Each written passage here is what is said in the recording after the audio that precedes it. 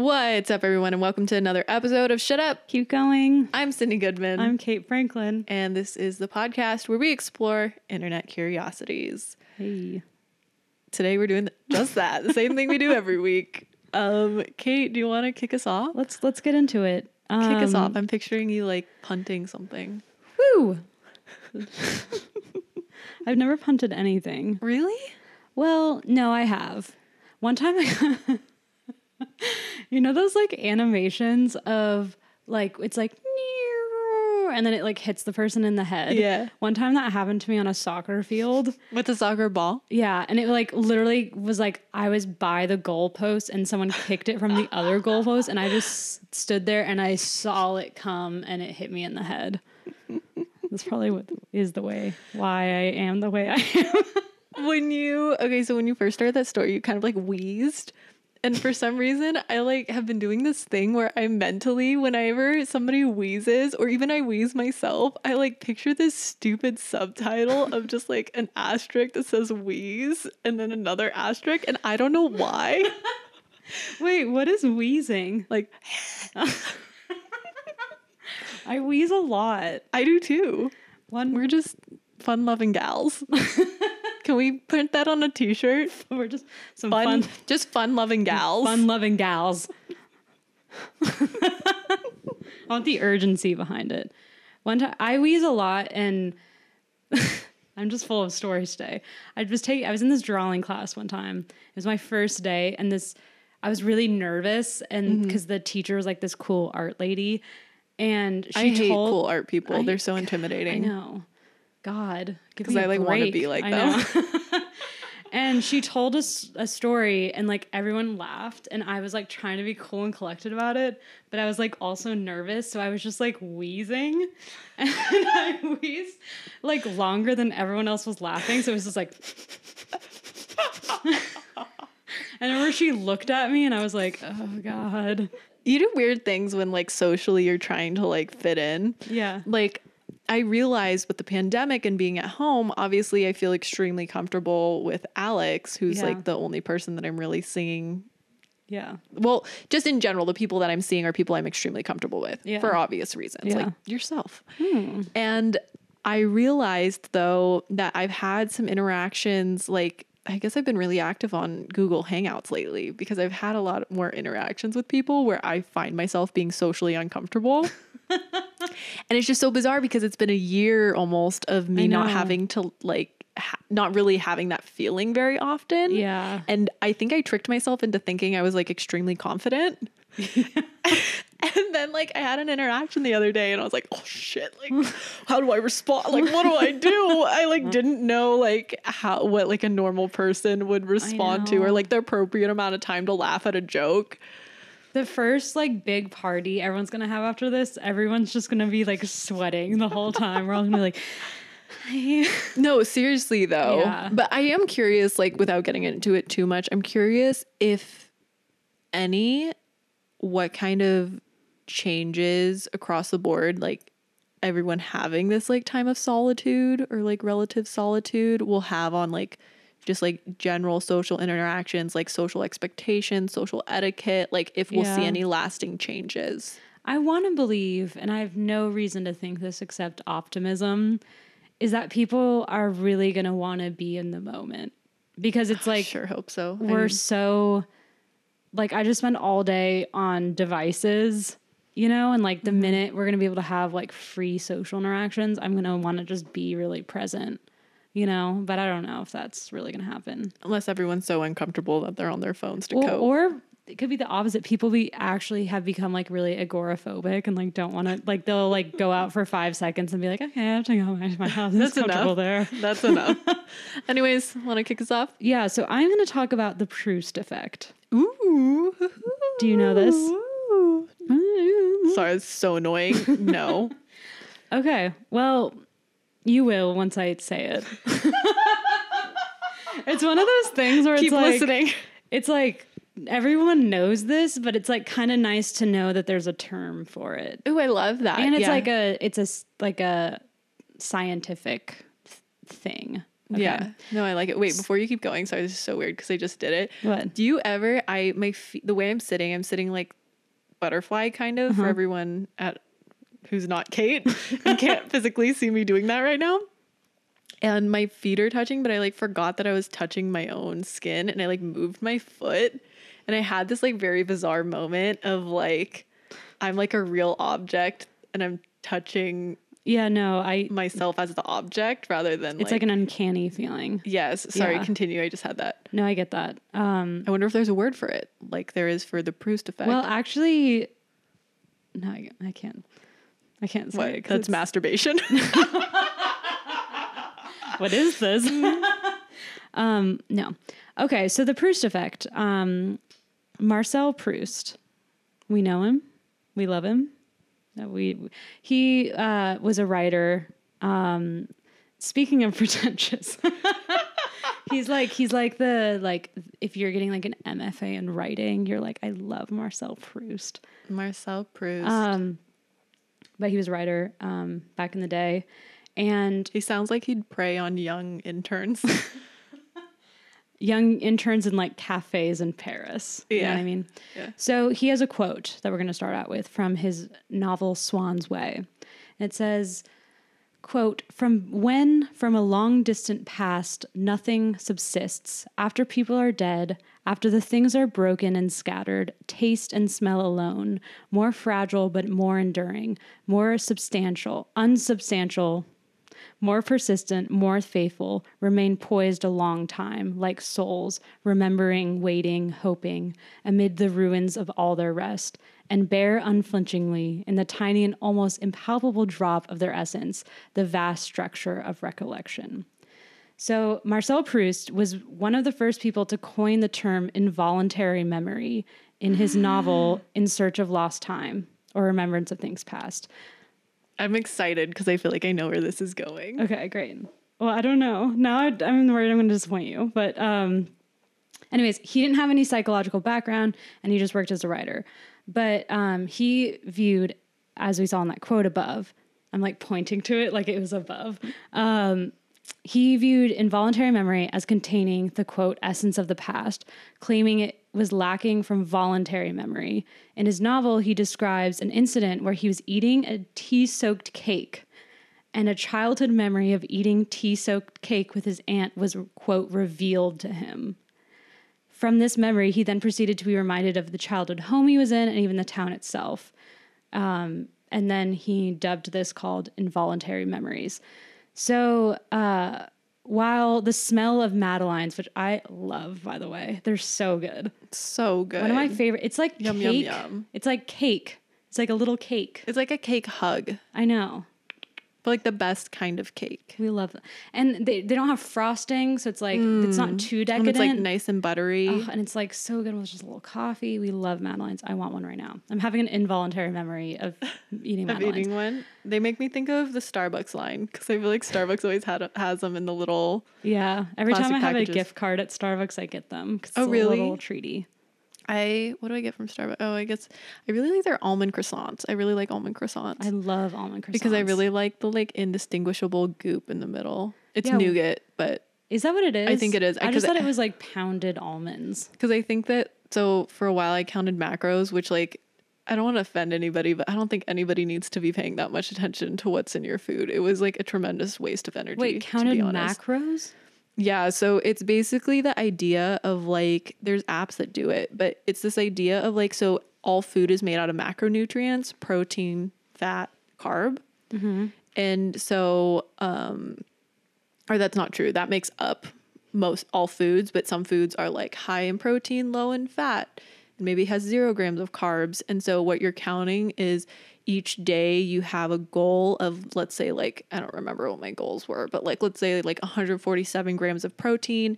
I want like 83 grams of fat and like 200 grams of carbs. And then like let's say I have like chicken and like I have to weigh my chicken and then basically like do this equation to figure out the breakdown of like how many grams of protein are in the chicken and how many grams of fat and how many grams of carbs. And you do that for all the food that you eat for the day so that you hit your macros. It's basically like more complicated calorie counting, but at the time, like it's really, really big in the fitness industry for like gains. And I was like really into it, and I paid somebody way too much money. Don't get me wrong. She's a very lovely person, but paid her so much money. It cost a lot of energy, and Was she counted it for you?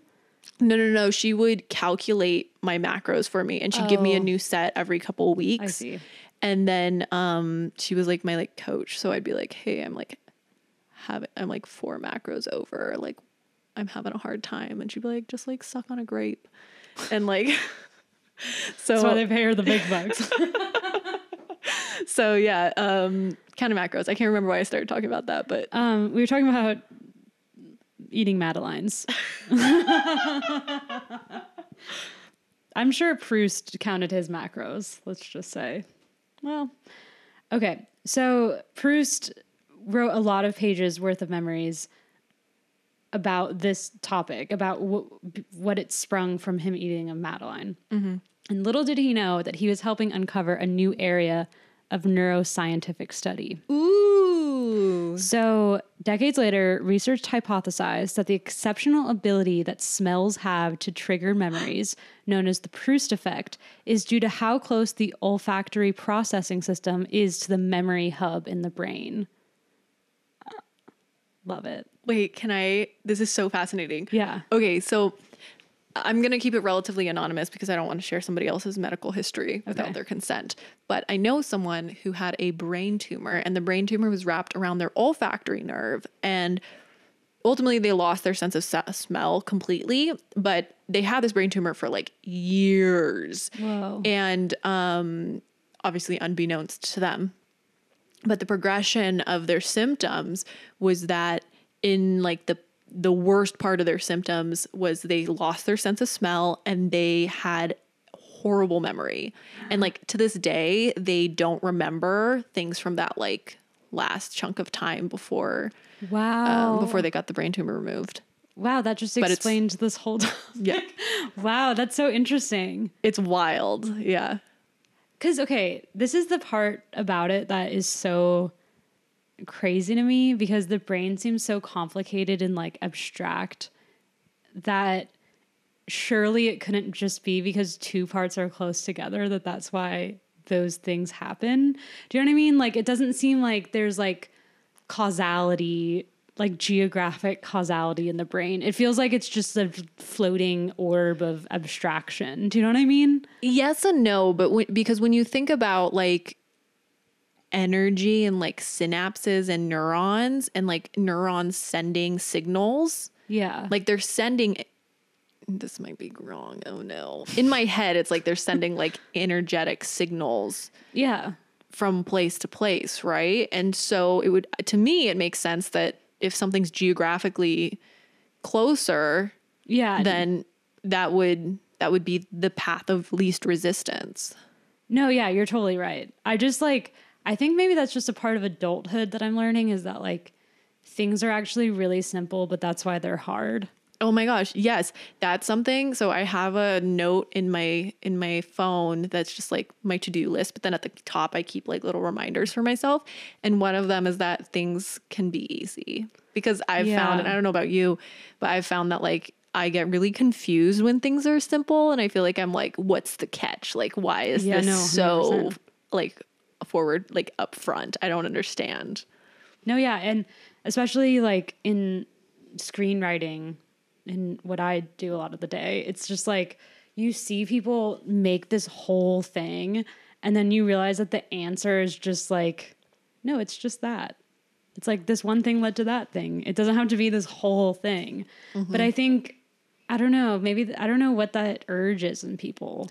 I'm curious. This is a huge hypothesis and only using us as examples. Okay. And we've definitely established that we like to like philosophize. Oh, trust us as philosophers. We like to think about the world and like really think about things. Yeah. So maybe it's not totally correct.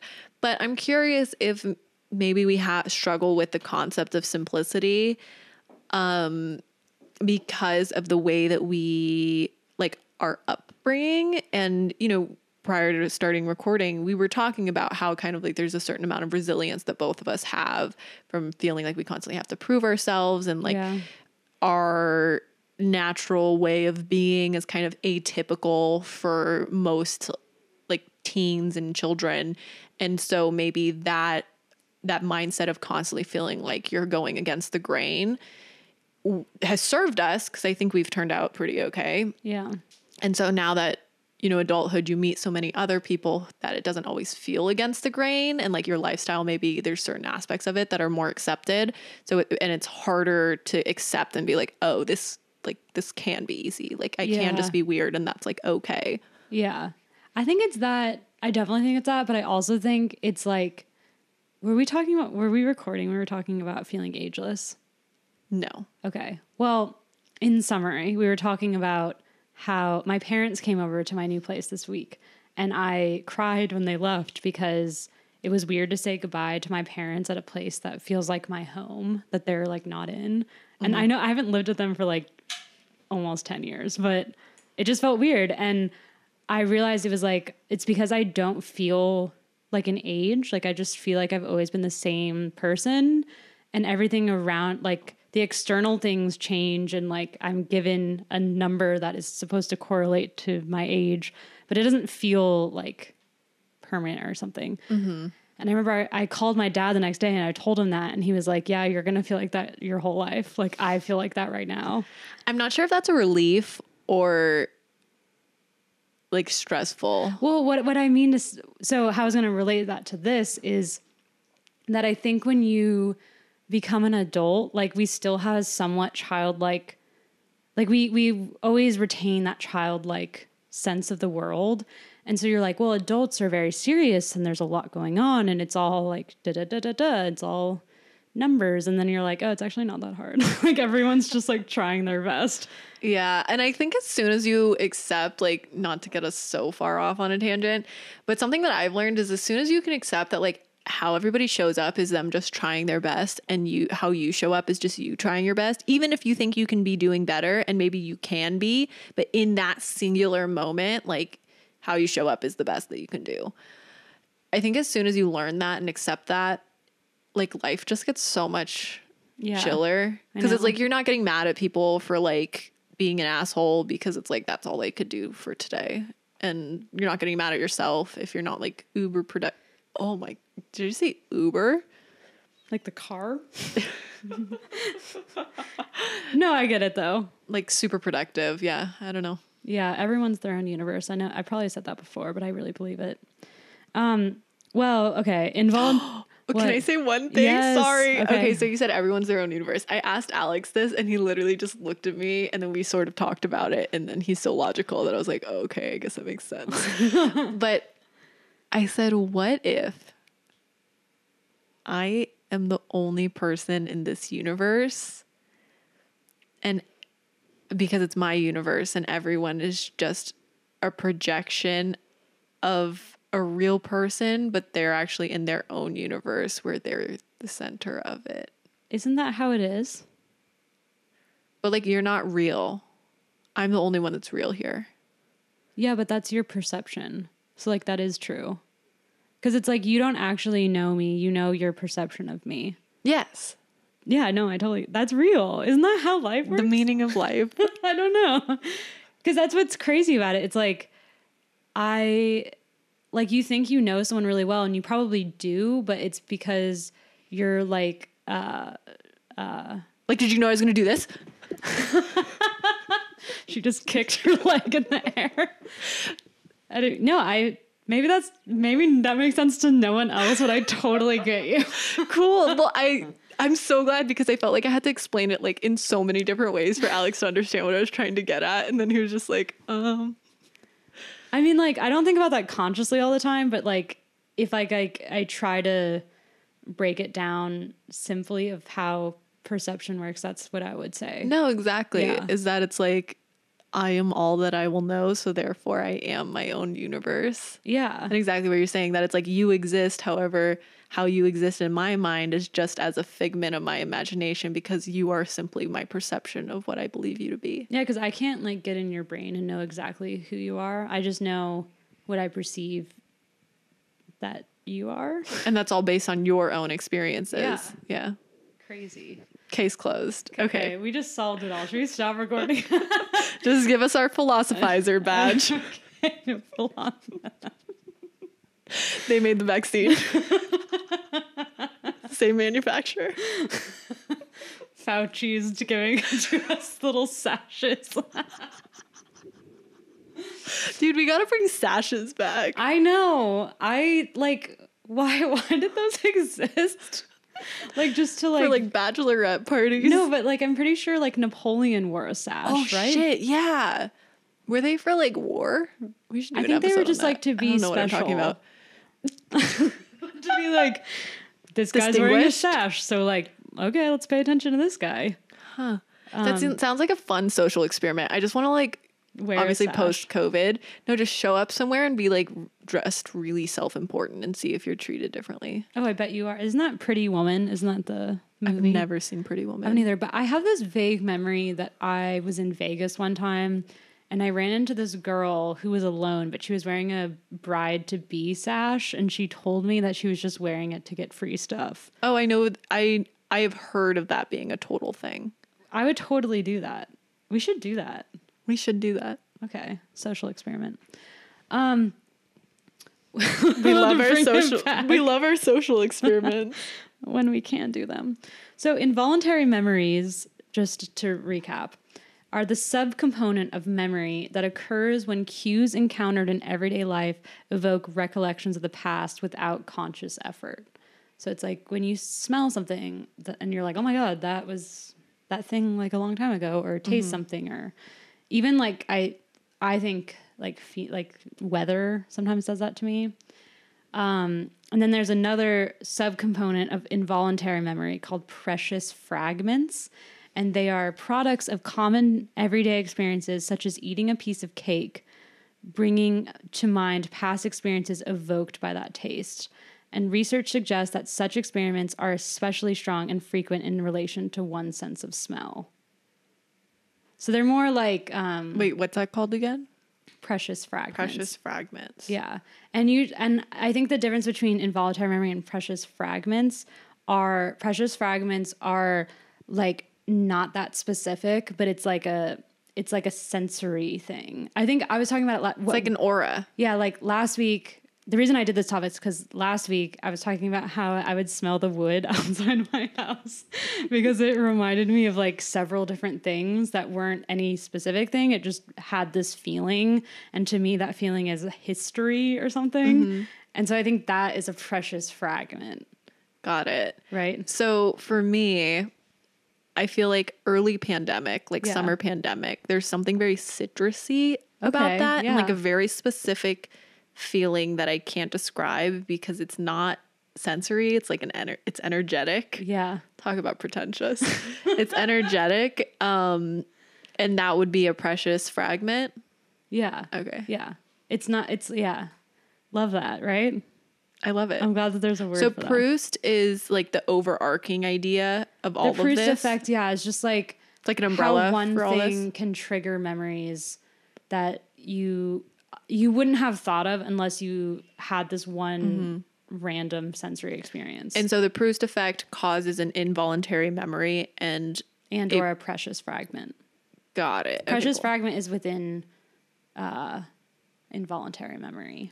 What I think is so wild about memory and brains is that it's like your brain stores things, but you can't access it or remember it. And the fact that there's things that exist, my brain hurts thinking about this. There are things that have happened to me in my lifetime that obviously have happened and exist. Yeah. But I cannot recall. And so then I feel like it is like a Schrodinger's cat thing where it's like, does it exist if I am the only person that could remember it but doesn't? I don't know if you have this, or I don't know if this makes me a bad person, but I was like a big liar as a little kid. Like I just lied about a lot of stuff. Mm-hmm. Just like, and like not like lies? Maliciously, just like to make my life seem more exciting. Like I would just say like, but now I truly don't know sometimes if something is real or not, or if like I made that up. Yeah. It's very weird. No, I get that. So I would imagine it's because when you remember things, you are remembering your last memory of it. Yeah. And so maybe if it's like a lie that you told to enhance something that actually did happen, then maybe your brain's confused because of that. Also, I laughed because there was this TikTok that I saw of this woman being like, this kind of same thing when I don't know if anybody else did this, but when I was a kid, like I used to lie about things to make myself seem more interesting. And like one of them was that she was born in Arizona, even though she like lived in whatever state her entire life. And like it was like a small town and everyone knew her family. No, that's so relatable. Because well, I lied one time in kindergarten. I don't know. This was like really traumatizing for me. My kindergarten teacher was my mom's friend. And for some reason we were talking. This is the thing about kindergarten. Why are we learning any of this? Like, is it just to familiarize ourselves with the world and know why things are? But we had this section about like streets. Where you'd have to like identify like parts of streets. Like parts, like as in like the dotted line and the like, asphalt? It would be like, this is a gutter and this is a... I mean, I guess I wonder if I learned that. I had to have learned it somewhere. That's like one of my biggest memories of elementary school is like learning okay, I have a lot to say about this, but anyways, this woman, she was like, oh, like this is a sidewalk. And she was like, does anyone have a sidewalk outside their house? And my friend Frankie, who was in the class, was like, I have a sidewalk. And she did have a sidewalk. And then I was like, my house doesn't have a sidewalk. And I was like mad about it. And so I lied and said my house had a sidewalk. And she was like, I know your house doesn't have a sidewalk. She called you out? Yeah. In front of everybody? So that's probably why I have What did you do? I was just like, I thought it did. I don't know what I did. I thought it did. Well, okay, so there's this... Have you heard of this YouTuber called Blippi? Mm-mm. Oh my God, Sydney, you're gonna die. So Caleb showed me him, and he's like this guy who he makes like YouTube videos for like toddlers. Okay. And it's very like half-assed in my opinion. Sorry if there's any Blippi fans listening to this, but he just wears like big, like, you know, like how in middle school, how it was like cool to get those 3D glasses and pop out the lenses. So you just had the frames. Oh my gosh. Remember that? Yeah. I always wanted to do it, but I felt embarrassed because I think deep down I thought it was kind of dumb. But you're like, but everyone's doing it. Yeah. Well, so he wears those, and I think he wears like suspenders, and he wears like a big hat, and he talks like this. And he just like, so it's very deranged in my opinion. It's like very upsetting to watch. But some of his videos, it seems like he's just stalling the whole time. So he'll be walking down the street and be like, oh, what is this? This is a truck. And then he'll just go to like some like commercial truck that like is not very good condition and be like, what is this is a rear view mirror. And he'll just go around and like identify stuff, and he's just making it up. But he has like 10 million views. Gosh. It's so weird. But that's what elementary education feels like to me. No offense. I mean, I'm sure you learn more, but... Interesting. Yeah, well, it's funny to remember because I remember in kindergarten, we learned colors. Like, isn't it wild to think about, like, there was a point in your life where you didn't know colors? Like, that wasn't something that you knew. Yeah, well, I think that's what I'm talking about. It's like someone had to identify. It's like, that's what that is. Okay, so wait. Sorry, this is a tangent. I guess this works because my topic is like a half topic this week. So this, I guess, could be the other half of my topic real fast in the middle of your topic. So what if the color blue that I see is different than the color blue that you see? I used to be haunted by that. But we both, let's say somebody points to the sky, and what I see, you would actually call red. Mm-hmm. But I have been told the sky is blue. And so that shade and like that color, I identify as blue. But if you were in my eyes and saw the sky, you'd be like, holy shit, it's red. Because you've been taught that shade and that like, what that is actually red to you. That's what you've learned. Have you seen the movie Dogtooth? I know. Well, that's what like he teaches his children the wrong definition of words. It's very like entertaining. So yeah, it's just this idea that like our entire, I mean, it's the same thing as like time as a construct. It's like our entire existence is, wow. If you want to get existential today, listen to our podcast. That's like sign signifier, signified, right? Oh, semiotics. What is that? The study of sign processes, which are any activity, conduct, or process that involves signs, where a sign is defined as anything that communicates a meaning that is not the sign itself. So like blue is a sign for what the color of the sky is, but it's not blue. The word blue in itself isn't blue. Oh my gosh. Can you text me that word? Yeah, semiotics. Semiotics, semisonic. Closing Saussure time. was like the philosopher that did that. It was a big part of art school. It's really embarrassing. I couldn't say that. Fascinating. I love it. Yeah. Also, you didn't hear me sing closing time. Well, what's the word again? Semiotics. And then I said semisonic. And then I said closing time. What is One that? last call for alcohol. So finish your Is that a song? whiskey and beer. You've definitely heard it. I don't know why I want to take me home. Who sings that? Semisonic. That's why I said it. Who should take me home? I don't know it. Okay. It's from like the 90s. I didn't. You've definitely heard it. It's at the end of like every, like, I would say like 75% of romantic comedies. Do you want to know something really weird that I realized like last year? I had no idea who the Flaming Lips were. Someone played their most famous song, and I'm like, I've never heard this before in my entire life. Oh my gosh, wait. It was like a gap in like, it was so weird. Everyone's like, this song is everywhere. Everyone knows this song. And I'm like, I've literally never heard it, and I've never heard the words Flaming Lips together. Okay, so I know who the Flaming Lips are, but I do not know. I don't know what song you're referring to right now. What's going on? The way people looked at me when I said that, it was just like I was an alien. Wait, what's their most famous song? I couldn't. Should I? Here, I have my phone. I'll check it. While I'm checking that, though, also, sorry, guys. I don't think we legally are allowed to play this song for you, so we'll have to cut that out. So just, like, look it up yourself or something. But I was going to say, I had a similar situation where in high school, my friend Peter... Yeah, Peter. We love Peter. For some reason, when I said Peter, I was thinking of like, I said, we love Peter. And then I was like, Peter Patter. And then it made me think of peeing for some reason.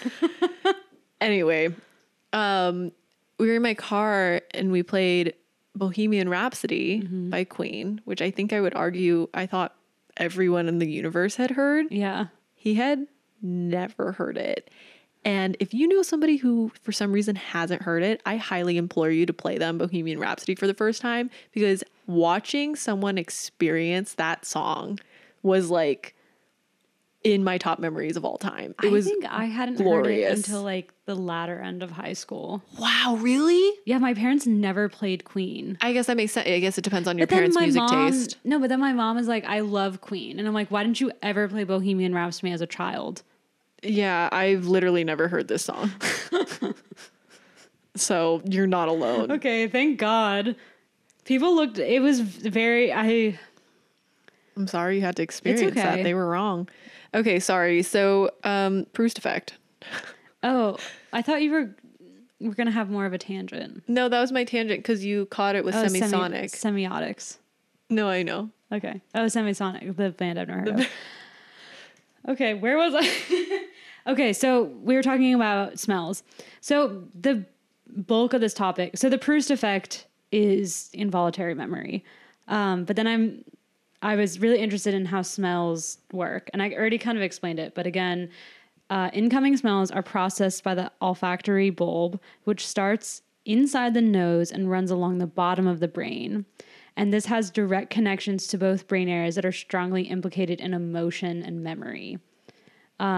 Interestingly, visual, auditory, and touch information do not pass through these brain areas. That is why that's why smell is so successful at triggering memory and emotions. Whoa. More than other things, which is so real. Yeah. Right. So taste plays a role too. When you chew, molecules in the food. I thought you were going to say Molly for some reason. The Molly in the food makes you have real good memories. That's what, I mean, I kind of knew this, but I didn't like really realize it. So, everything that you consider a flavor is actually just smelling it. So if you were to plug your nose and eat vanilla or chocolate ice cream, you would just only taste sweet. You wouldn't taste the difference. Okay, wait, sorry. I'm not trying to like poke holes in scientific research. So let's go back to this person that I know who lost their sense of smell for 2 years. At least I think it was 2 years. It was a significant amount of time. Yeah. They could still taste. Really? Yeah. And to this day, they still can taste and they don't have a sense of smell. They don't have a sense of smell? Mm-hmm. I mean, you might be able to argue maybe it was a memory of the taste, but they can definitely still taste. I mean, they're one of the best cooks that I know, so they for sure can still taste. Well, I wonder if like your taste buds are like stronger than your nose at detecting smell. But if the problem is, and this is not me arguing one way or the other, this is me like trying to understand it. But I guess like if the problem is though that they literally don't have their olfactory nerve. So there's no way to process smell. Wait, they don't have it at all? They took it out with the tumor. Really? Mm-hmm. They I don't know. Still taste. Maybe this is all baloney. Science is not real. I don't know. So I don't, like I said, I don't know. Maybe it's like a memory of taste. Maybe they just think that they can taste, or they've tasted like this for so long. I mean, it's been over 20 years that maybe the texture is like now that comes in from taste. You were saying that like maybe they can just identify sweet, salty.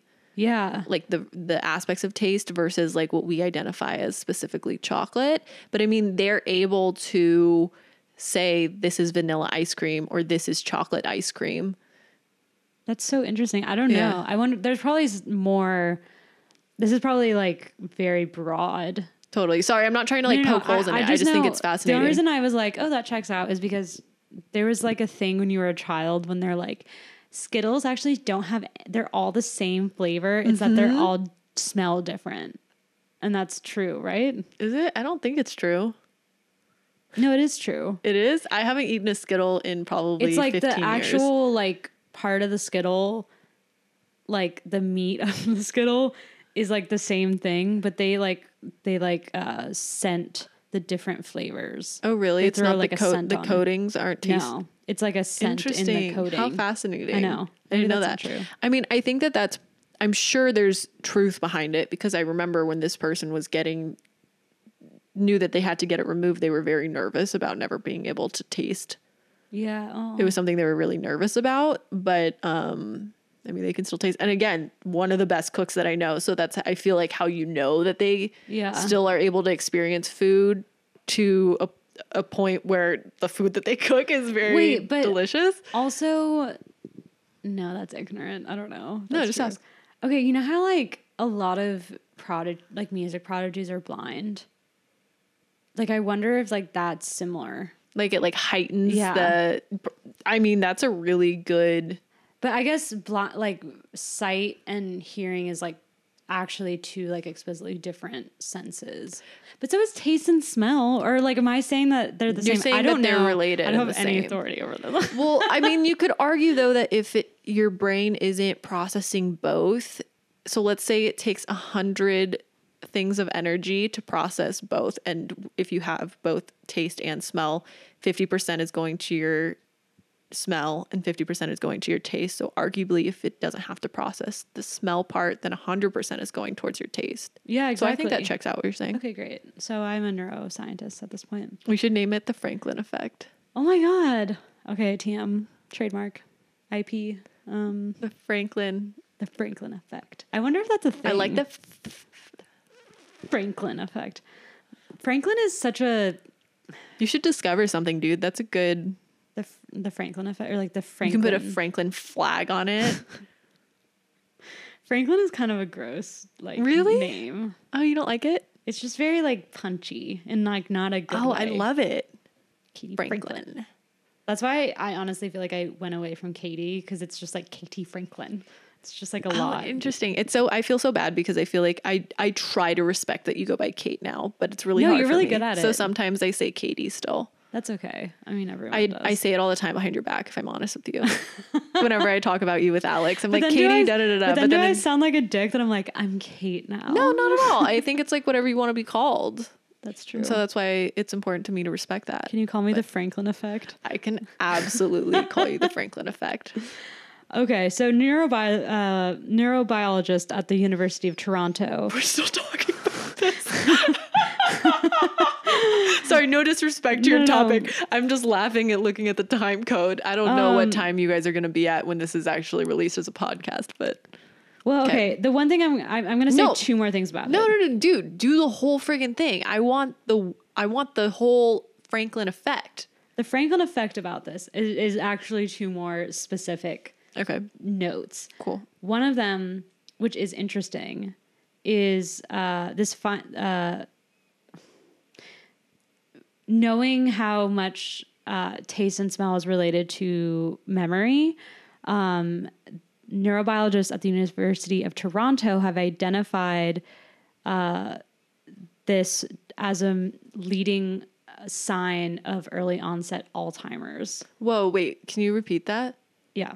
Let me just read what I wrote down, because it's a lot more shit. Neurobiologists at the University of Toronto have identified a mechanism that allows the brain to recreate vivid sensory experiences from memory, shedding light on how sensory-rich memories are created and stored in our brains. Using smell as a model, the findings offer a novel perspective on how the senses are represented in memory, and could explain why the loss of the ability to smell has become recognized as an early symptom of Alzheimer's disease. Because it's connected. Because it's so connected to memory, which is so interesting, because my grandmother doesn't have Alzheimer's, but she is 95, almost 96. She's gotten both COVID vaccines. Woo, we love it. My mom gets her second one on Friday. Oh my God, yay. Yeah. Early birthday present for me. Oh, that's cute. I think my mom's getting hers this week, thank God. Right, I'm like one more parent. I know, God. But she's like, yeah, I can't smell or taste anything anymore. She's like, it kind of just faded. How fascinating. And I was like, that's so sad. How fascinating. I wonder if it's just like, as you get older, parts of your brain, it needs to like reallocate energy. But it makes sense, because it's sad, but like she does have a hard time with memory now. And it's not because she has Alzheimer's. It's just because you're getting older. It's just interesting how related those two things are. So, of course, let's introduce capitalism into this. So for decades, individuals and businesses have explored ways to harness the evocative power of smell. So think of a cologne or perfume worn by a former flame. It's like you want to... I just feel like I buy a lot of smells that like remind me of like things. This is so lame. Okay, this is so lame. I'm excited. So there's this eucalyptus spearmint lotion at Bath and Body Works that when I was at the height of my like Mumford & Sons obsession, I somehow intertwined that with them. And so I would like rub it all over my body and be like, oh my God, I'm so close to Mumford & Sons. I don't want to laugh because I feel like that was really vulnerable of you to share. So thank you. But what the... Have you done that with anything else? No, but I remember like, this is such a part about being like a like awkward teen who like just really wanted to be in love. Is like, I like... Did you love Marcus Mumford? Oh, I loved him. But also like, I just wanted to like have a boyfriend. So like I loved like, you know, like the black ice like tree that you can put in a car. Oh, hell yeah. I was just like, I always put that in and I was like, oh, it smells like a man. It does smell like a man. There was a whole thing. Actually, I associate black ice with a few people from high school. Yeah. Not sexually, but just like because there was a whole thing. I don't really remember how it started, but it was like a joke because a lot of my friends were younger than me. So I would be the driver because I got a car first, and it was like some like twisted joke that it's like I'm like driving you around like your little bitch. And they would buy packs of black ice, but like they sell them in like a triple pack, and they'd open them all at the same time and leave them in my car. So my car always smelled like. Wait, your car did always smell like them. Yeah, it was because of them. No, I have such a memory of that. Yeah, so weird. I never remember. I completely forgot that was a thing until just now. I would literally have at some point like 12 black ice. Maybe that's why I got one. Because you had it in your car and it smelled good. And I probably was like, please take one out of here. There's too many. I actually have one in my car right now. Oh, I want an air freshener. Maybe I'll get a black ice one. So have you ever been to a movie with Smell-O-Vision? No. Oh my gosh, they have. That's real? Yeah, I remember when I was like little, you could go to Burger King. Yeah, you know this? Oh my God. Was there one with the Rugrats movie? Yes, that's what I was about to say. Dude. Do you remember that? You have unlocked an involuntary memory. Through words. Yes. Yeah. Do you remember that? Oh my gosh. Yeah, now I do. Yeah. I actually went to a Smell-O-Vision movie like a few years ago. It was a John Waters movie, but it was so weird because they all smell the same basically, but it smelled like the Rugrats one. And then I just thought of Rugrats and I thought of the friggin' Burger King that I got it at. Yeah. I feel like that's like from like another dimension. That's so weird. Yeah. It makes me think of, there was this one time that we went to a movie. So my aunt and my cousin used to live really close to us. I mean, I guess they technically still do. But so we would go to movies with them, and it was like me, my brother, my cousin, my mom, and my aunt. And it was like me, my brother, and my cousin were sitting in front of my mom and my aunt, and we went to go see, I think it was like Snow Dogs or something. Is that Cuba Gooding Jr.? And the way that movie is marketed, it makes it seem like it's this like happy-go-lucky cutie patootie situation. And I remember they used the only scene where the dogs talk in the trailer, and it's like Cuba Gooding Jr. like laying out, and the dogs are like laying out, and they have like little glasses on. Isn't it like tropical too? Yeah, and you're like, oh, like this is like a fun movie, and like half the dogs die, and it's like very treacherous and sad, and so we're all just like openly weeping in the Edwards theater that we were watching at. And like I just have this, when I think of theatrical experiences as a kid, I think of that. I think of trying to hold back my tears in Rugrats in Paris when all of the Rugrats are dancing with their moms and Chucky's just like standing there alone. And then I think of me holding back tears in Pokemon 2000 when it's like, it seems like the good guys are gonna lose. Aww. Do you know Rugrats is the reason why I'm making movies? Is because remember the new, like the Rugrats All Grown Up? Yeah. Tommy like is like a student filmmaker, and I was like, I'm gonna be like that. That's like literally why I did it. Wait, that's so cute. I love that. Do you know Alex has never watched Rugrats? I know. He wasn't allowed to as a kid, so he just doesn't get it. I don't know. Rugrats had such a specific aesthetic and like sound that was like so like nothing else is like that at all. Oh yeah, I am, and it almost creeped me out. Did you know that I don't know what member of the band Devo, but that he did all the music? Is that true? Yeah, that's why they had that Devo episode where all of the grown-ups are that makes so much sense. You can hear it now that you know. Go back and listen to the like opening song, and it connects. It's legit. Yeah, the Rugrats movie, the Smell-O-Rama. And fun fact is that one of my old neighbors is the Tommy Pickles voice actress. Really? Yeah. We bonded over for both having a stalker. Oh my God. Yeah. Oh, in LA. In LA. I was like, whoa, in Orange County? No, in LA. Yeah. Oh wow. Wow. But isn't that wild? It's so gross. She was like, yeah, like people would be obsessed with my like little boy voice, and so I got stalkers. And I was like, oh, that's there's the worst. So many levels of just like not okay in that. Like you either are like a huge celebrity or you're like someone that does something like extremely specific. It's like no one is safe. Yeah. Maybe the mid-level like boring people are. Well, and I always said I feel like being a songwriter or a voice actor are probably the best routes of like getting the perks of being famous with like maintaining your anonymity. But I guess not. Oh, well, I hope she's good. She seemed fine. Okay. Is she doing stuff now? I actually thought I read something about like some sort of Rugrats reboot, and it had the original voice of Tommy Pickles. Oh my God, I might be making that up. I'm actually gonna double check that real quick. Rugrats reboot. Are you somebody that types with one finger? I'm doing it right now, and No, I hate it. It makes me really very upset. Hard. Yeah. Okay. According to Variety, Rugrats revival with original voice cast to debut on Paramount Plus. So she got herself some more work. Oh my God. That's so exciting. I'm absolutely watching this. Loved the Rugrats. I love the sound of Phil and Lil's little feet on the floor.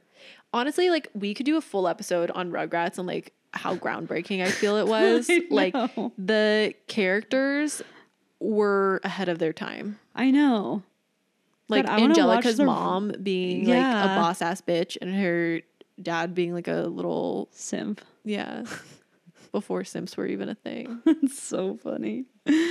Well, here's another crazy thing that I don't know if is real. Well, okay. Do you remember I don't know how it would work. Okay. But they're saying a Harvard scientist was working on a new technology that would allow iPhones to share scents. Oh, I didn't know that. That's wild. How would that work? What do you want to send? Like I feel like people would just send like farts to each other. That's literally the only thing that I can think of that people would send. Do we need that? Like, just go smell something outside. Like, I'm racking my brain for anything other than farts. Well, the other one, do you remember the Soaring Over California ride? Yeah, they do sense. Where they did the oranges, and then everyone would be like, ooh, oranges. It was like always really exciting. Yeah. Yeah. But I feel like it seems like that thing. Do you ever utilize the option on the iPhone where it's like you send a heart? I don't really understand how it works, but you like send it. You send your heartbeat or something? I think that's if you have a watch. But if you're just on your phone, there's some menu that I accidentally get to a lot, and then you send it and it's this like aesthetically gross looking thing. And like it sends this like it's like on a black background. It's like a neon, like pink heart thing. I don't really understand it. No, and it like goes like and I feel like people only use it like by accident or when it first came out in an update, and people are like, "What is this?" And I feel like that's what the scent is gonna be. Is like, "Oh, I sent you like flowers. Do you smell them?" It's like, no, actually send me flowers, you lazy POS. Yeah, sorry, not POS. I love smells. That's why I feel very strongly about that. And it should not be desecrated by it. Because it would just be like an iPhone has this like weird smell, like tiny factory, and it probably all smells the same. And all the tiny men that would have to work on it. Hope they get livable wages. I recently invested and we have diffusers in our home now. Do you like them? Yes and no. So I like them because when I'm like motivated to like make it happen, it's like actually I feel really put together, and it actually is really nice. Like I work with a grapefruit scent in my office, and then downstairs for the longest time, like during the holidays, I had like cedar. But the thing that's annoying is that they run out of water frequently, and it's just like a lot of work to like put the water back in. Downstairs we keep the diffuser by the sink, so it's like really easy, but the one by my office, it's like I'm just far enough that it's like, and a lot of times I'm like, I don't want to use my like water from my water bottle because then I'm gonna have to walk down to the like fridge and fill it up. Well, to me, like the diffusers smell like diffusers. I don't know why. Yes, but also my biggest fear is that my house smells like shit. And if there's a layer of diffuser over there, then like it's harder to tell. I have the same thing. Like I'm just like so afraid of being smelly. Like, me too. And I love the word smelly. Like I want to use that as an insult more of like you're smelly. My mom used to say that to me, and that's why I'm probably like really traumatized. She used to tell me I smelled like a Band-Aid. Which like is such a specific like burn that I'm like so specific. Like, what? I had an ex-boyfriend, so when you're saying scents that remind you of old flames, I had an old boyfriend who my dad literally pulled aside to tell him he needs to shower more. But he did it in like a strategic way. But you know my dad, and my dad, God bless this man, but he's definitely where I get my bluntness. Try as he may, there's no way that he said this in a nice way, but he said that he just emphasized to him, and he tried to like empathize that, like, you know, when I was a young man, like, I get it, you don't want to shower, like, it's inconvenient, it's not productive, but like sometimes you need to shower, and like you should think about like increasing your shower schedule. And so like that like gross like man must makes me think of this ex. Yeah. Oh yeah. I hope nobody remembers me by the smell of my BO. I know. I'm worried about that. But however, I feel like, do I smell good? I think so. I think you smell fine. Do you ever? Well, my bag smells like sunscreen. Your bag smells like sunscreen. But I don't know. I will say though, BO is nothing to be ashamed of to a certain extent. Yeah, no, it's fine. It's like it's a thing that happens. But do you ever get a whiff of your own BO and you're just like, oh no. I had more, but I think it's probably long. There's this one boss ass bitch really fast. Her name's Dawn Goldworm, and her entire thing. Her name's Dawn Goldworm? Goldworm. That literally sounds like you just chose like syllables and put them together, but continue. Well, she is the CEO and nose or scent director of what she calls her olfactory branding company. Okay. 1229, which uses the, quote, visceral language of scent to transform brand building. And she actually works with high-profile customers like Nike, which uses the smell of rubber basketball sneakers as it scrapes against the court. They like make that into a scent and like spray everything like that. So that's why Nike stuff all smells the same. Oh my gosh. Before you even said that, in my head, I could think of what a Nike smelled like. Yeah. Crazy. That's wild. And so she says childhood tends to be the period in your life where you create the basis for smells you will like and hate for the rest of your life. Whoa. So she also said that people tend to smell in color, demonstrating the connection of the pieces of paper dipped in scents that she handed out to her audience. Like most people, her listeners associated citrus-flavored mandarins with the color orange, yellow, and green, while smelling a grassy scent, they envisioned green and brown, which like I guess makes sense. Just like that's not that revolutionary. Okay, Dawn. When you said citrus, I pictured pink because I was thinking of grapefruit. Does that make me special? Yeah, you're one of those. Mm-hmm. Kind of a Pisces. So she says her advice is to keep wear a helmet if you ride a bike. Wait, what? That's her advice, is wear a helmet if you ride a bike? Because wear a helmet if you ride a bike or are doing extreme sports, because the bony plate in your nose that connects to the olfactory bulb is particularly sensitive to injuring, meaning head trauma can shear the plate off, causing people to lose their sense of smell entirely. What? Yeah. Wow, I didn't realize it was so sensitive. And she also gives us the advice that your nose is like a muscle in the body that can be strengthened. So you should give it a daily workout with sniffs. And her advice, quote, is just pay attention. When you're walking down the street, consciously indicate what you are smelling. The more you use your nose, the stronger it gets. Wow, interesting. Well, my sense of smell has definitely gotten really acute lately. Yeah. I think I have a very sensitive, like I am good at pointing out scents. Me too. Okay. We're so gifted. Yeah. Like sensitive. Yeah. So that's the Proust effect. The Proust effect. The long one. What a journey. I like it. That's perfect because mine's like relatively short. Okay. Or great. It could be as short as long as you'd like it to be. Is it about Rugrats? Choose your adventure. Because that'll be a 3-hour lecture. That would be, I like want to do a podcast on Rugrats now because watch out for next week. I'm coming with Rugrats. Don't take it. I have a lot to say about Rugrats. And actually I watched a documentary about it. So they have a documentary about Rugrats? Yeah. Well, it's called the Orange Years, I think. It's a documentary about like the formation of Nickelodeon. And since Rugrats was one of their first animated original programming, they go like relatively deep into it. But there's it's actually really fascinating. I had a lot of respect for Nickelodeon. Oh, wow. Yeah. I highly recommend it to people. I really, really liked it. I think there was also like a nostalgia factor, obviously, of me loving it. And although I am a Disney adult, I would say I grew up being kind of outside of like Disney films. My day-to-day television viewing habits were Nickelodeon.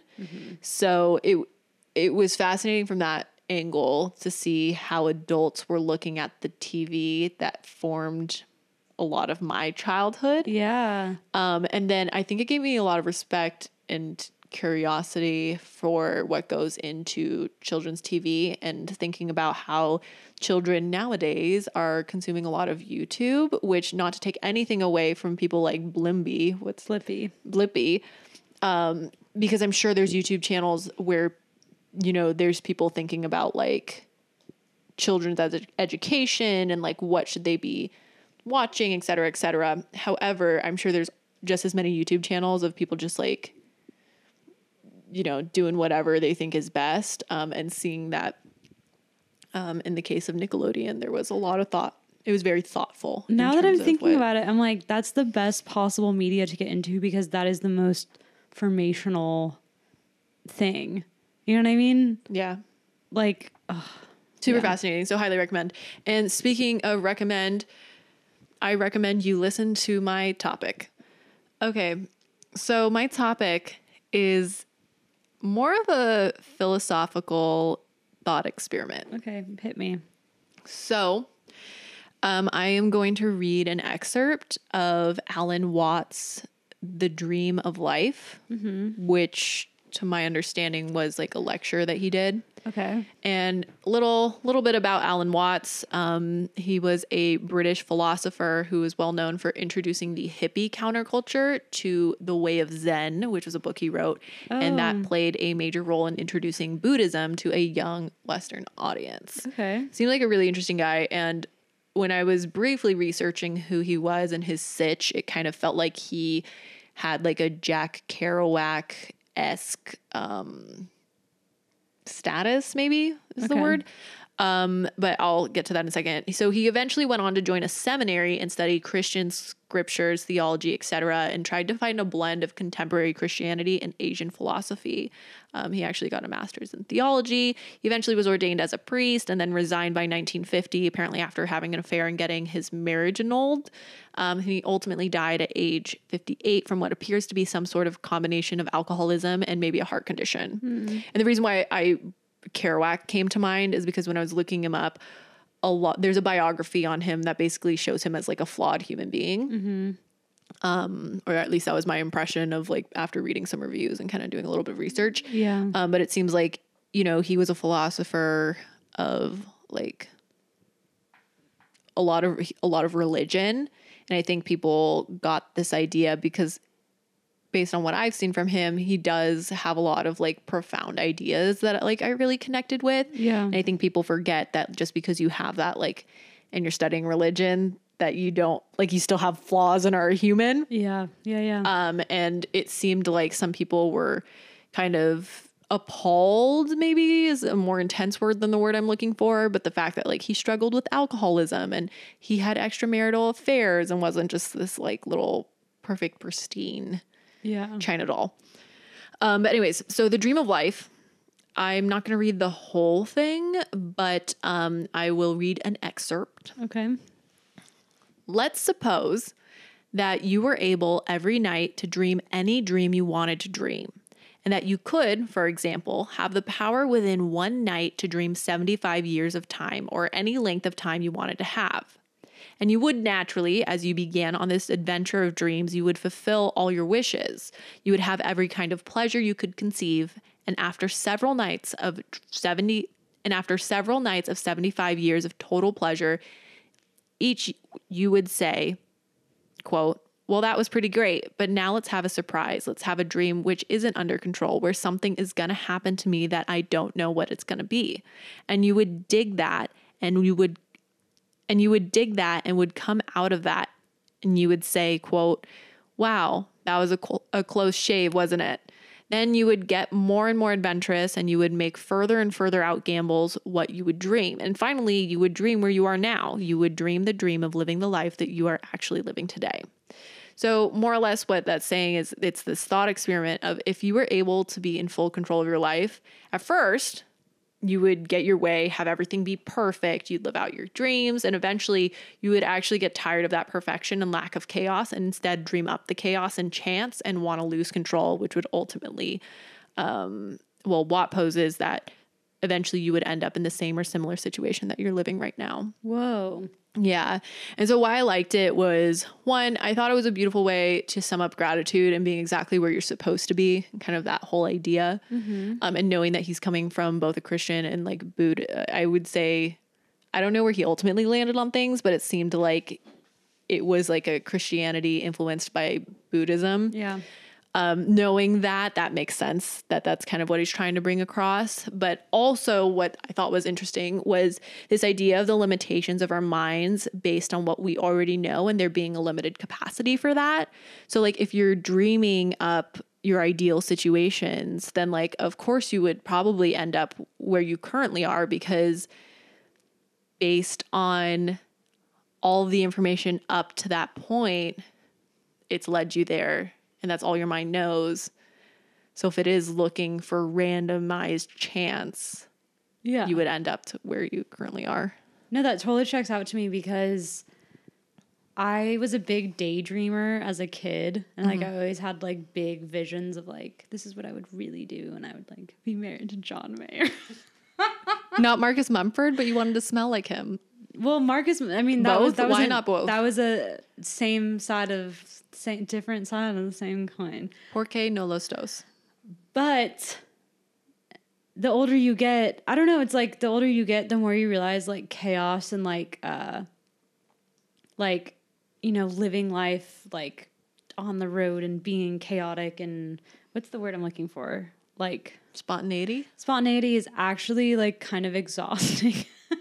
And like, it's like, I don't know, it's like the classic, like Star is Born, like you have it all, but like you start doing drugs and it's just bad, you know, where it's like, that's why that totally checks out to me because you still are you when you have those dreams, you know? So like you just tone it down. It's like your life.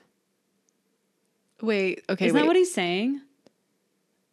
I don't know that I understand what you just said. Can you let me say go back from way. when you said spontaneity? That's where I kind of lost you. Okay. Or you lost me. So the spontaneity, like you want to live like life on the edge all the time. Like that's the dream, right? Is it the dream? Or maybe that says something about me. Like, I don't know, that's would be exciting, right? Is okay, to like sure. Do whatever you have the means and the energy to do whatever you want. See, to me, that doesn't read as spontaneity. That reads as predictability. If you are in charge of making sure that you have everything that you want. Well, I'm looking at this like you basically do nothing for money. You just have it. Okay, sure. Right? Like you're not like a career woman. Okay. Who like has a bunch of money. But what I'm saying is that like sort of lifestyle of like being crazy and like living on a whim is actually like not sustainable. And so it's pretty energetically. Yeah. Like you would kind of fade down to like who you are currently. You know what I mean? Okay. That makes sense. I guess. Is that what he's saying? Basically? Well, I think it's whatever your version of your dream, live out your dreams is. I think that what my interpretation of it is that like, if you had the ability to be in full control and kind of play God for your own life and get everything that you wanted, presumably I think most people, if they were in full control of their life, they'd give themselves everything that they wanted and fulfill all their own desires, that like eventually, whether it's from boredom or like what it stems from, you would get tired of that and crave randomness and crave like the chaos that comes natural to life. And whether that's because that's like an innately human thing, whether that's because that's what we're used to, whether that's because having everything go your way just isn't the human experience because like you're not going to be growing. Yeah. Who knows what that is, but that eventually what you would dream would be your exact situation. Yeah. Yeah. Yeah. That totally checks out. And that's gratitude, right? Mm-hmm. That is. I love that. That's so beautiful. Right? But I think it's so, I don't know. I just love it. Yeah. Well, I wanted to hear your thoughts on it, which you obviously just gave it to me, but. Well, I also feel like recently have been feeling a lot of gratitude for my life, because I was thinking about, like, I've been dealing with like feeling old and feeling very weird about that, as I've mentioned a lot. It's so funny that this is coming up right now, because I was talking to my therapist today. So if you're listening to this podcast and you don't already know, Kate and I's birthdays are within like 2 weeks of each other. Yeah. And I was telling her that I'm struggling with feeling old, but I don't know anybody that also is, but you are too. Yeah. Sorry, continue. It's like sad.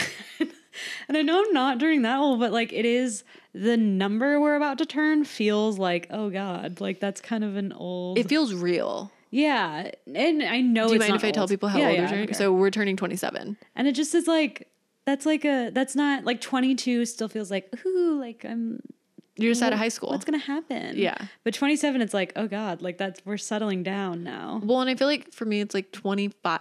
I should have known that you would felt the same way. And the reasoning's exactly where I'm at. So for me, it's like 25 is like mid 20s. That's still like young. And then 26 is like, well, you're still like pretty close to 25.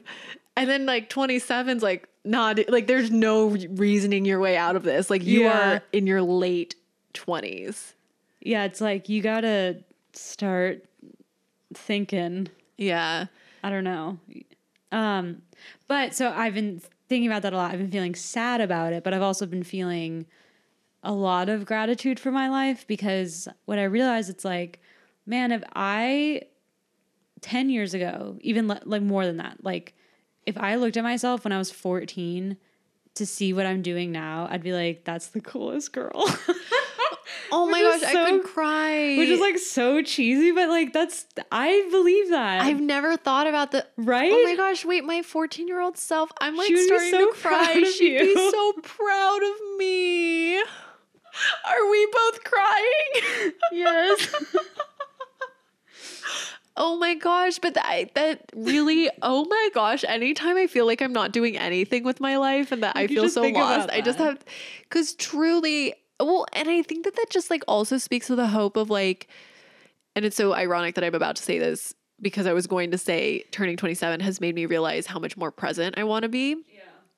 Yeah. In the pandemic. But when you think about like, well, in 10 years, like I don't think as a 14-year-old, or let's say even 17, let's keep it 10 years. I don't think as a 17-year-old, I could have told you what my life would have had in store for me. Yeah.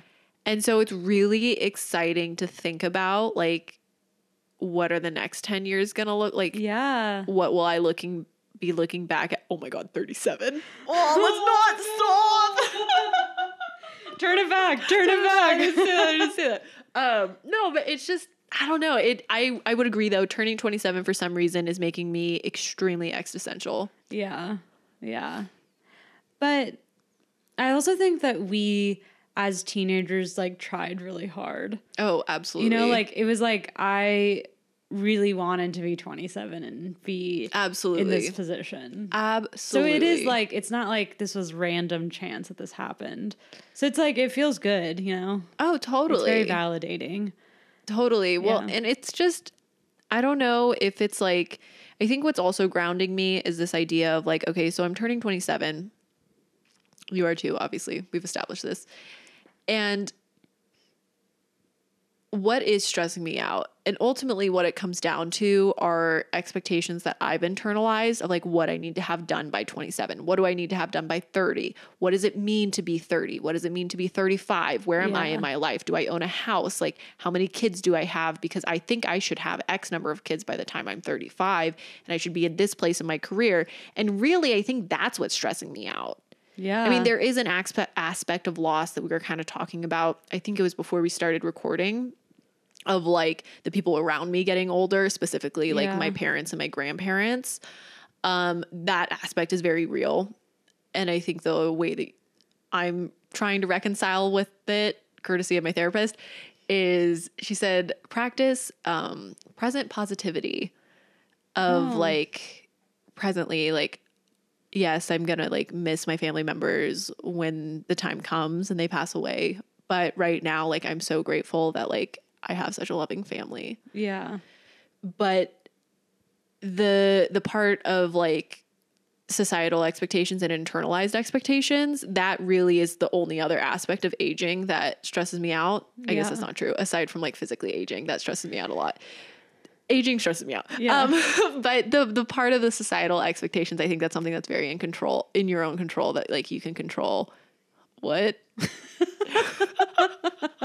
You just like broke. I did just break. But my whole point is that it's like, it's internalized and you can let go of that. And I think taking that pressure off will at least I know it'll allow me to enjoy my life a lot more and aging a lot more. We talked about this before this podcast was starting. Maybe we should just start recording our whole lives and then just kind of as soon as you get to my apartment, just like mics on. Here you go. I just like hand you. We were talking about the movie Nomadland, which I'm a huge fan of. And I'm really excited for you to see because I think it encapsulates this beautifully in a way that I've actually have never seen in a movie. Because I tell Caleb this all the time, that it's like, I really feel for older women. Like, you just like aren't desired anymore. You're like casted away. And it's really sad. Like, it's like very dehumanizing, I think. And this movie, I think it's talking about a lot, but the thing that what's the word? I navigated to, or like I latched onto was like resonated. The part that resonated with me is the main character. She is an older woman, but she's so full of life and she feels ageless. She feels like there's times where she's like so full of play.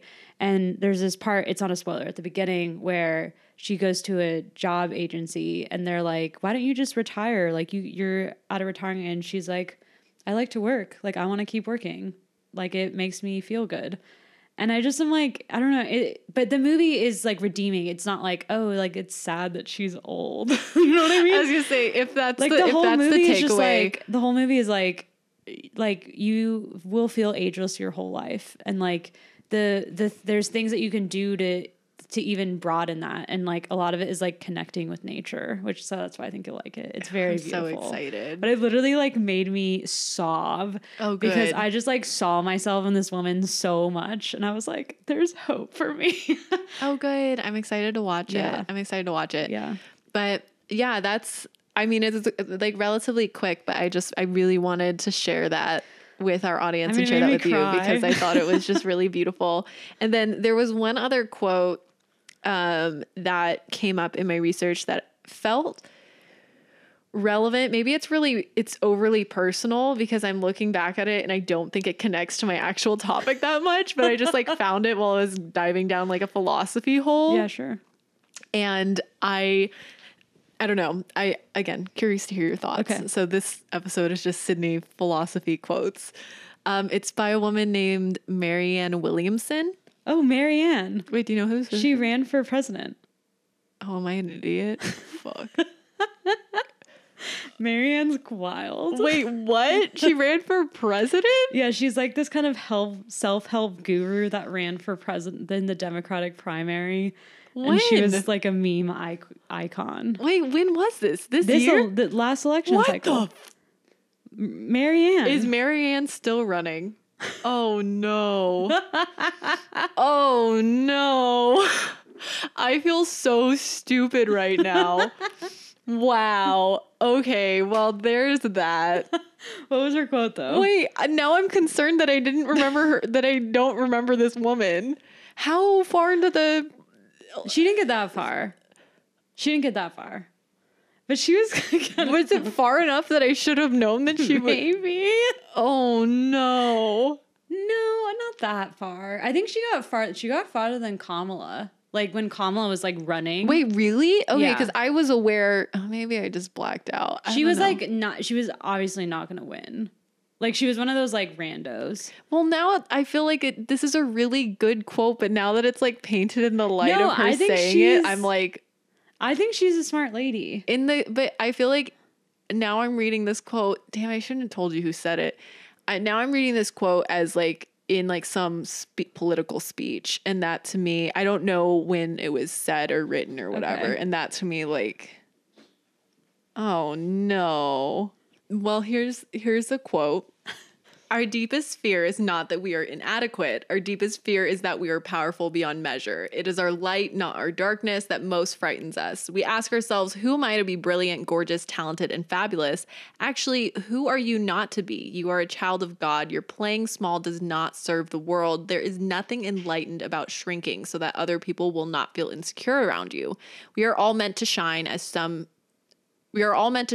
as children do. We were born to make manifest the glory of God that is within us.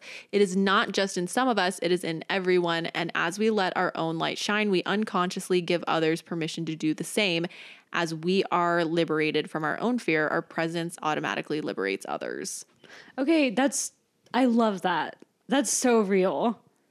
I'm glad you reacted this way. Even if it comes I feel from so Marianne. Stupid. No, I think Marianne is a really smart person.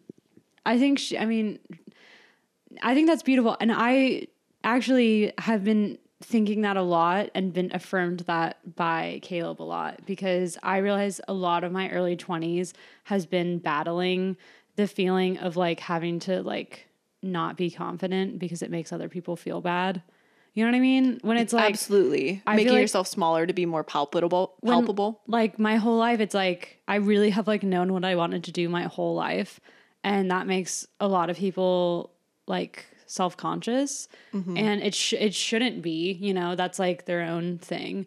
But because I could sense that, it'd be like, oh no, like I'm not really that serious about it, like and like, but that like weighs on you, and then you get imposter syndrome about it, and then you don't think anything you're doing is legitimate, and then but it's like it's okay to be confident, because I realized when I started to act confident and like be like, no, like I really am good at this thing, like that makes other people, I'm basically saying what she's saying, but that makes other people do the same, you know? Cause like everyone is just constantly, you know, like feeling very similar. Well, I mean, so much of this quote resonated with me, but like the idea that our deepest fear isn't that we're inadequate. It's that we're powerful and that's frightening. Yeah. But then the end of, as we are liberated from our own fear, our presence automatically liberates others really resonated with me, because I feel like as I was reading this, not that I didn't believe it, but you know, you can kind of argue that it's like, oh, that's not necessarily true. But it's like, I can literally think of somebody right now who is so confident in her own skin that it actually inspires me to be more confident. No, exactly. Just because of the way she handles herself, the way she makes her decisions, the way that she just like is so unapologetically who she is. Like that to me is inspiring. And sometimes when I'm really stuck, to be honest with you, I'm like acting in a way that I don't love how to act, but I'm not sure what my ideal self would do. I think of like, what would this person do? Yeah. And like, so reading that and being able to connect with that as being really real makes the rest of the quote easier for me to be like, no, that is true. Yeah. Yeah. No, I agree. Go Marianne. Go Marianne. Well, that's the end of the episode. Thank you all for this wild ride. Thanks for this wild ride yet again. Don't forget to follow our Instagram, Shut Up, Keep Going, all one word. We post image guides for each episode, and occasionally a meme is included in there. And wear a helmet and protect your little bone in your nose. And the other little bone. Gotta protect one. If you have one. If you got them. Okay, bye.